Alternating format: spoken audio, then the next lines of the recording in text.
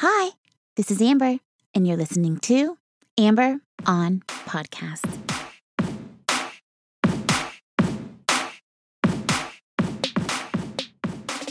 Hi. Hello, and welcome to episode number 155 of Amber on Podcasts. My name is Amber, and I am your host. This podcast is all about doing more good for you and more good for more people. Thank you so much for joining me. The purpose of this show is to give you the best information to help you live your best life. Why? Because you deserve it. There are so many helpful podcasts out there, and on this show, I bring you the best, so you can spend less time searching and more time enjoying your life. Podcasts saved my life when I was at my rock bottom, which is what inspired me to create this show, so that someone out there who is searching for answers will find what they need to help them on their journey. This week, we are talking about leadership, bad leadership, and great leadership. We have all seen bad leaders. We know the toll it can take on us and our lives and other people's lives. I believe it is best for us to be proactive about leadership and make it a common and popular conversation to talk about the qualities of good leadership. So it's easier for all of us to identify good leadership and achieve it. It's up to us, dear listeners. It's up to you and me and we to create the life we want. Our life is happening now. It's happening right now. It's not some future event. So let's make it count. Our lives can be even more awesome when we know and experience great leaders. It's what this country was founded on, for crying out loud. In this episode, you will learn what you can do to help people become better leaders, what to do if you yourself want to become a great leader, and the importance of feedback and avoiding the victim mentality. Oh, that is a big one for me, guys. Avoiding the victim mentality. If you haven't yet, please take a moment to subscribe to the show. Every Thursday, I release a new episode, and I would love to have you join me. Now, sit back, relax, and let's start the show. I've always wanted to be the boss, to be a leader, to be in charge for two main reasons. The first reason is I wanted to make my own rules. And the second reason is I wanted the status of being the boss. Being in charge meant something special to me. It meant I made it, that I was worth something, that someone else recognized my value and endorsed me for my skills. I worked really hard with these goals in mind, and once I became a boss, I realized I was completely ill-equipped to be a good boss. I had no idea how to lead, and I made mistake after mistake after mistake. These mistakes cost me time, cost me money, and relationships. And I realized that being a leader was not something I was prepared for. I hadn't read any leadership books. I had no idea how to be compassionate and understanding because I wasn't compassionate or understanding with myself. I was all work all the time, and my main point of interest was the profit margin and making myself look good. I was a fraud, a wolf in leadership clothing. And I'm not alone. There are thousands of other people out there who are committing the same bad acts. People who are not equipped to be good leaders, people who have not been taught self-awareness or compassion. This is Jim Dethmer's specialty. And I wish I had this knowledge earlier so that I could serve my team better. Jim teaches conscious leadership based on one fundamental principle. It's called the single black line. The single black line is the most important model for leadership. The line represents any moment in time, and at any moment in time, you are either leading above the line or below the line. If you are leading above the line, you are open, you are curious, committed to learning, you are open to trust. If you are leading below the line, you are closed, you are defensive, and you are attached to proving that you are right. The single black line is easy to apply to yourself. You know when your actions are above the line versus when they are below the line. I can tell you that when I was a leader, much of the time I was leading below the line. I let my ego take hold of my actions, and I was afraid of being wrong, terrified to make a mistake. So it was impossible for me to get above the line and have trust because I was too invested in my own self-interest and protecting my own reputation. Think back on your life. Is there a time when you were leading below the line, when you were attached to an outcome because you wanted to prove that you were right?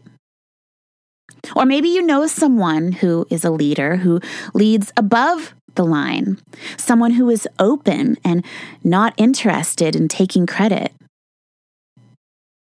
Jim says that the first key skill of conscious leaders is to practice self-awareness. Being self-aware means being able to accurately see yourself, to be honest and admit to all your flaws and faults. This is not easy. I have struggled with this and have improved over time, but it takes practice. It's easy to ignore and make excuses for our behavior. I make excuses more often than I'd like to admit because I'm still working on my own self-awareness. It takes effort. Being self-aware is not something that comes naturally. If you want to become more self-aware, the first step is to become more self-reflective. Take the time to think about how you are feeling. What do you like about your behavior, and what do you dislike? When are you at your best, and when do you perform at your worst? When do you feel most energetic and happy versus when do you feel stressed, lonely, depressed? Taking 2 minutes to answer these questions will give you a different perspective on yourself and your experiences. Another great way to practice self-awareness is to ask for feedback. Jim says that good leaders create a feedback-rich environment that catapults them into self-awareness. Most of us just need to take the time to pause and reflect, to slow down our minds and get quiet enough to ask a question. What do I want? Notice what comes up for you and then ask, what do I really want? Become aware of the intention behind your action and make sure the two are aligned. Sometimes you might surprise yourself. A lot of the time, we are just going through the motions without aligning our intentions with our actions. Another tool to help practice self-reflection is after a conversation, ask yourself, was there any place where I was reactive or more interested in control and approval? Where did fear come up? When did you feel your heart race? Then you can ask yourself, where am I? Am I above the line or below the line? And ask, can I accept myself for being reactive? Jim says that the more we can do things in presence versus in reaction, the more we can lead above the line and make a positive contribution to the world. Many people are not able to do this because they have a passive mindset. A passive mindset is when you don't take responsibility for your own life. You operate from the belief that life is happening to you, that you are at the effect of people, circumstances, and conditions. If your partner remembers your anniversary, you are happy. If they don't remember your anniversary, you are unhappy. This is where the vast majority of people live most of the time, in victim consciousness. Jim teaches that when you move from victim consciousness to creative consciousness, you choose an active choice to be responsible for your experience. You aren't upset because of the weather. You are upset because you are attached to beliefs about the weather. Nobody angers you. You anger yourself.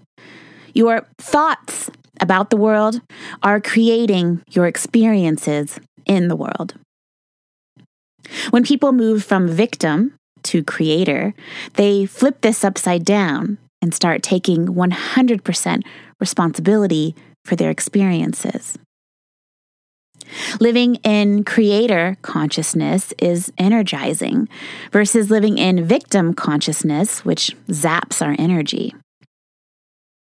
Victim living means you are constantly keeping score. Are you ready to shift? Are you ready to take responsibility for your life and experiences? A helpful thing to remember that has really helped me in my life is to remember that these feelings don't last forever. Jim reminds us that feelings last just less than 90 seconds. If we don't feed the feeling, fueling it with more thoughts, the feeling will leave the body within 90 seconds. If the feeling gets stuck, it calcifies and turns into a mood. It becomes bitterness, resentment, or hatred. It's up to us to decide what feeling we are fueling and what thoughts we are harboring. Are you living in victim consciousness or creator consciousness? The third and final piece of wisdom from our friend Jim is about feedback. How can we get feedback, and what do we do with the feedback we get? First, you have to be self-aware in order to be able to get feedback. And you're only getting as much feedback as you're committed to getting. A person who is not self-aware, who is leading below the line or lives in victim mentality, is not interested in receiving feedback from others. They are not aware of the benefits and virtue of feedback. They do not respect feedback as a viable source of information. Meanwhile, if you are leading above the line, if you are in a creator mindset and are self-aware, you are more open to feedback as a means to increase your self-awareness and be the best version of yourself that you can possibly be. No one is perfect. We all make mistakes and can use feedback as a way to guide us to being the best version of ourselves. If you are ready to start getting some feedback from your friends or family or coworkers, you can start by asking them, what's the thing I could do better to be a better friend, to be a better partner, a better sister, a better boss? And when you get this feedback, don't ask, is it true? Ask, how is it true? Receiving feedback is not the same as agreeing with feedback. Often when you open this dialogue, it will come with a few surprises, but don't be deterred. Each individual has a unique understanding of the world, and their feedback will depend on this understanding. It's not up to you to ask if it's true. Instead, ask, how is it true?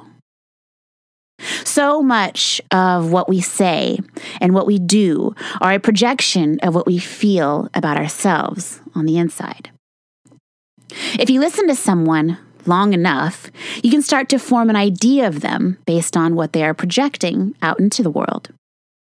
So a good exercise that Jim recommends is to eat your projections. Everything you say about the world, see how it is true about you. See how it applies to you. This can be a challenge, but when you are angry or frustrated, when you are ranting passionately about the world, see how you fit into the picture. How is it true about you? This is a great practice to increase self-awareness and gain clarity, so you can be the inspiring leader you want to be and do more good for more people. Thank you so much for listening. I know you want to be good leaders and want to work with good leaders, so this wisdom is invaluable. I am so thankful for Jim and the Knowledge Project podcast for sharing this knowledge. Now you know what it means to lead above the line, the difference between victim consciousness and creator consciousness, and how to get feedback for purpose in your life. I really loved covering this interview and highly recommend you check out the full episode of the Knowledge Project podcast, which I will link in the show notes. Full disclosure, the original episode is about 2 hours long, but it is so worth it if you have some time to kill. Thank you, dear listeners, for taking your precious time and spending it with me. For all of the show notes and to sign up for exclusive updates, visit mytalkingdollars.com. If you haven't yet, please be sure to subscribe. And please join me next week for another conversation about living your best life and doing more good. Thank you. Love you.